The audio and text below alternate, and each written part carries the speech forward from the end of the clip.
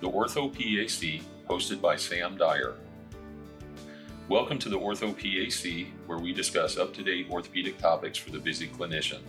I invite you to sit back and relax as I attempt to fill in the gaps between education, current events, and real-world practice. Welcome today, Chris Carrier. Chris is a PA who works in orthopedics specializing in hand surgery.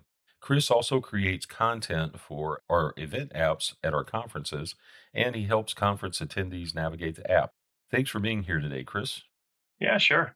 Today's podcast will be based on your talk at our recent orthopedic boot camp titled Hand Injuries Not to Miss. During this talk, you presented several case studies, and that will be the subject for our podcast. Welcome today, Chris. Great. Thanks for having me. Next case is hook of hamate fractures. In your case study, it was caused by a professional baseball player who developed pain while swinging the bat. I have seen a few of these from the FOOSH we talked about earlier. I've also seen trapezial ridge fractures from similar injuries. What is the special CR or computed radiography image that you get to help identify these? You mentioned a CT scan. How does CT help? How are these managed, and what pearls would you like to pass along regarding hook of hamate fractures? Hook of hamate fractures, and this is certainly not as crippling an injury as a perilunate thing, but it can cause some unique problems, and they generally tend to be painful. They're also often missed because we don't necessarily have a high index of suspicion for an injury there. So in racket or sports where you swing a stick, so I'd imagine golf, Tennessee type things, but baseball is kind of the one that the case study was about. There's a lot of force that goes through the hand that gets transmitted, and the right amount of force in the wrong spot can actually break off the hook of the hamate, which is sort of the volar process of the hamate bone. In this guy's particular thing, he had developed pain while he was batting. He came in and saw one of our sports docs, and so we do normal wrist x-rays for this sort of thing, so AP lateral oblique. But because of where he was hurting, right on that hook of the hamate, which is generally relatively palpable spot at the base of the hypophenar eminence, we check a carpal tunnel view, which is a special x-ray that really just shows the carpal tunnel. And that is typically the only real diagnostic test that you need to find these, because with a carpal tunnel view, you can see the hook of the hamate in its entirety. And so if you see a fracture going across there, it makes it fairly apparent. In his particular situation, he was sent for a CAT scan because we have to figure out how big is this piece? Is this a piece that we can fix? Is this a piece that we would just take out? Because we have plenty of options about what we do with it. So in his particular situation, he did get a CAT scan, which re-demonstrated this hook of the hamate fracture. It was not very displaced, but it tends to cause a lot of pain, especially with gripping type activities. So that was a problem for a baseball player trying to hold a bat.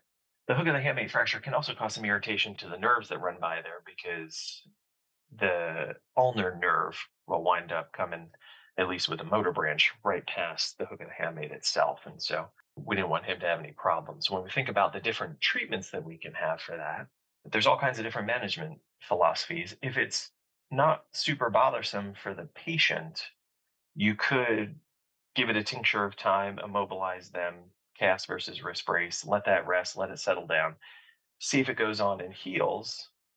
And if it heals and they have no pain, then you haven't done anything to them, but they still got better, and that's great. Sometimes the piece is big enough that you can fix it, and that's certainly a great option, especially if the piece is displaced and it's a large enough piece that you can actually get good fixation in. The third choice that we've come across is that you could just take out the broken piece. So we could do a surgical excision of the broken fragment. And in this particular situation, where we had a high level athlete who wanted to get back to playing as soon as he could, the best treatment for him, because of the size of the fragment, was actually just to take him to the operating room and take out the broken piece. The part that was broken was not adding any significant structural integrity to his carpal tunnel. And so we were able to kind of excise that fragment without really disturbing anything else around there. And that allowed him to get back to playing pretty quickly. So, as far as picking up on these, it's really this pain on the ulnar side base of the hand. If you can palpate their hamate, then you can kind of elicit that pain from just that palpation. Check a carpal tunnel view, because that might be the only thing that you need to find that fracture, and then we can at least know what we're treating. and it helps to speed up the timetable to getting them back to doing whatever they're trying to do. The next case is a good one, a left thumb cat bite. The pain from the bite was worse with increased motion, i.e., a septic flexor tenosynovitis. So, key to recognize on this exam are Canaville signs. Chris, what can you tell us about Canaville signs and what are the key features of that exam? Can these be managed with antibiotics or do they always need to be opened and washed out? What pearls do you have for our listeners regarding a septic flexor tenosynovitis? There was a 67-year-old guy who had been bitten by a cat because cats are nice, friendly animals all the time, I guess. But he came to the ER 2 days later with pain over his thumb. And it looks sort of crazy. It's starting getting swollen all through his hand. His thumb was angry red, kind of had almost a hematoma, or sort of a blood blister appearance right where the puncture site was. And so they called us to take a look and said, well, what do you think? And so we went and took a look at him. And the physical exam things, the canable signs that we always look for in these sorts of situations, because the big question is, does he have a bunch of pus in the flexor tendon sheath? Does he have a septic tenosynovitis? And in this case, he did have a septic flexor tenosynovitis. And so the canable signs are when that's going on in a finger, the finger is usually pretty fat and swollen. And so that's one of the signs, big fat swelling of the digit. The digit tends to sit in a flex position because of all this swelling going on in the flexor tendon sheath. It basically makes it work like you're flexing the finger. And so the finger stays bent. They generally have tremendous pain if you try to passively extend or straighten the finger or the thumb. And so those are kind of three of the four. And then if you poke at them along the palm side of that finger, along the flexor tendon sheath, they tend to have a whole lot of pain and tenderness on palpation. So, flex posture, the digit, big fat swollen digit, pain on palpation over the flexor tendon sheath, and then significant pain with passive extension of the digit are classically the four canable signs that we look for. And it's usually a clinical diagnosis. We typically don't have to do too much more after that. If we have a suspicion that they have a flexor tenosynovitis, the treatment would be open it up surgically so that you can decompress whatever infectious stuff might be going on inside there, and then get them started on antibiotics. And so this is one that we typically don't manage with antibiotics alone. We have low threshold for taking someone with those Knievel signs to the operating room so that we can just wash them out, because that's kind of the definitive treatment. It lets us see what's going on, lets us get out all the stuff that's causing the problem, and then we can let the antibiotics finish up the work and kind of take over from there. In this guy's particular situation, urgent IND.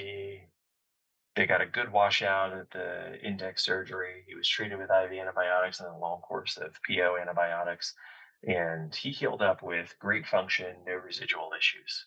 So, for that one, when we think about the pearls that kind of come along with it, the canable signs, clinical diagnosis, those four things are kind of key to making the diagnosis.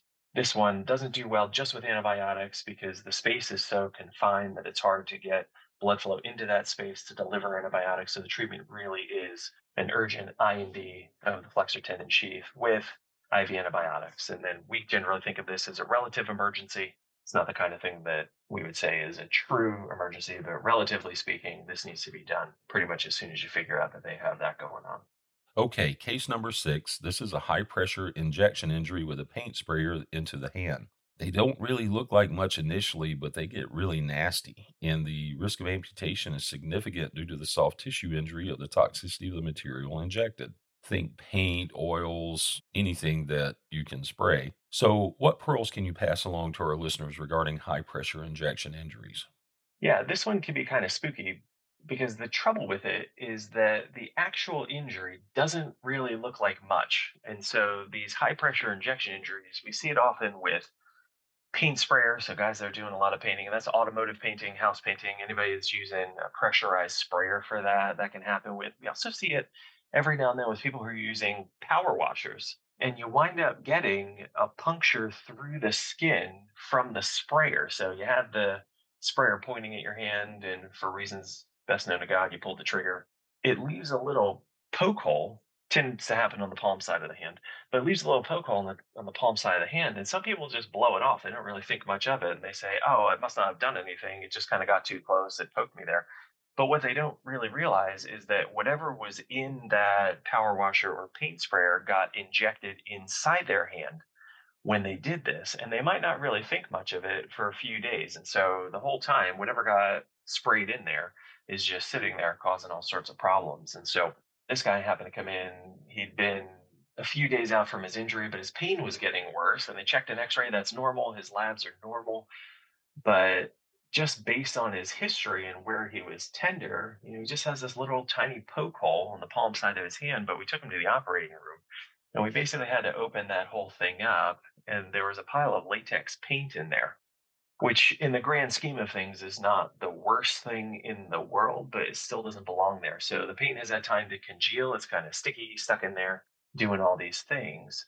And it's sitting all over the neurovascular bundle. It's irritating the flexor tendons. And so while these don't happen often, this one was pretty rough. So you can have a pretty significant soft tissue injury as a result of just getting all that stuff sprayed inside there. And it's true, the risk of amputation is certainly based on what was injected. So if it was somebody that was cleaning stuff or it was the pressure washer and it was just doing water, that has a much lower risk ultimately of amputation. But then, after water, latex paint's a little bit worse. And then after that, some of the organic solvents are worse yet. The worst one is probably an oil-based paint, which has a much higher risk of amputation than any of the others. But if we're able to get them to the operating room relatively quickly, we can decompress all that, get out all the stuff that doesn't belong in there. And that usually can do a pretty good job of decreasing the risk of long-term complications. But this is sometimes something that's a little bit tough to really get a good handle on because the injury itself seems relatively benign compared to what's actually going on beneath. One of the other things that can happen with this is compartment syndrome. So you get too much stuff going on, you get too much swelling within a confined space. And if the swelling has nowhere to go, then the swelling winds up choking off the nerves and blood vessels in whatever structure you're talking about. A lot of times we think about it with leg fractures and lower leg compartments and thigh compartment syndrome and forearm compartment syndrome, but the hand is another one where you can have that. So when we wind up having these kinds of injuries, we usually do a pretty good job of checking. You can monitor compartment pressures in the operating room. You can really figure out, do they have something that seems like a compartment syndrome? Oftentimes, compartment syndrome, at least the way that I was taught, is a clinical diagnosis. And so if you have enough red flags that say this could be compartment syndrome, then the answer is you're probably going to take them in and release those compartments to decompress all that space instead of necessarily waiting on it just to see what happens. One of the follow-ups that we kind of have about that same idea, you have an injury that causes swelling. If you're worried about compartment syndrome, you do everything you can to alleviate the swelling. And so one of the other things that we think about, and it doesn't really tie in so much to injection injuries, but one of the common things that we had talked about was when we have a distal radius fracture, for example, or that perilunate dislocation, do we automatically do a carpal tunnel release because there's a bunch of swelling and that puts too much pressure on the median nerve because it's a confined space, the swelling can't really escape. And so it can cause some other damage to adjacent structures. For a perilunate, we typically would do a carpal tunnel release.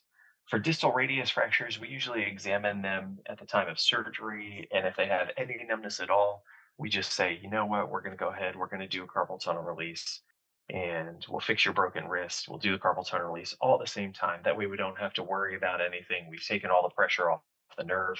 That way you can swell as much as you want after we fix your broken wrist and we don't have to worry about you.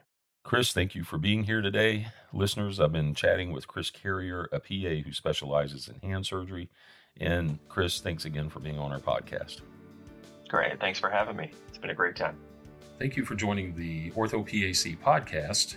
We also welcome you to visit our website, paos.org, where members can download virtual conference content and get Category 1 CME. Also, if you're a non-member and you're interested in our CME content, please visit the aapa.org Learning Central for the PAOS virtual content.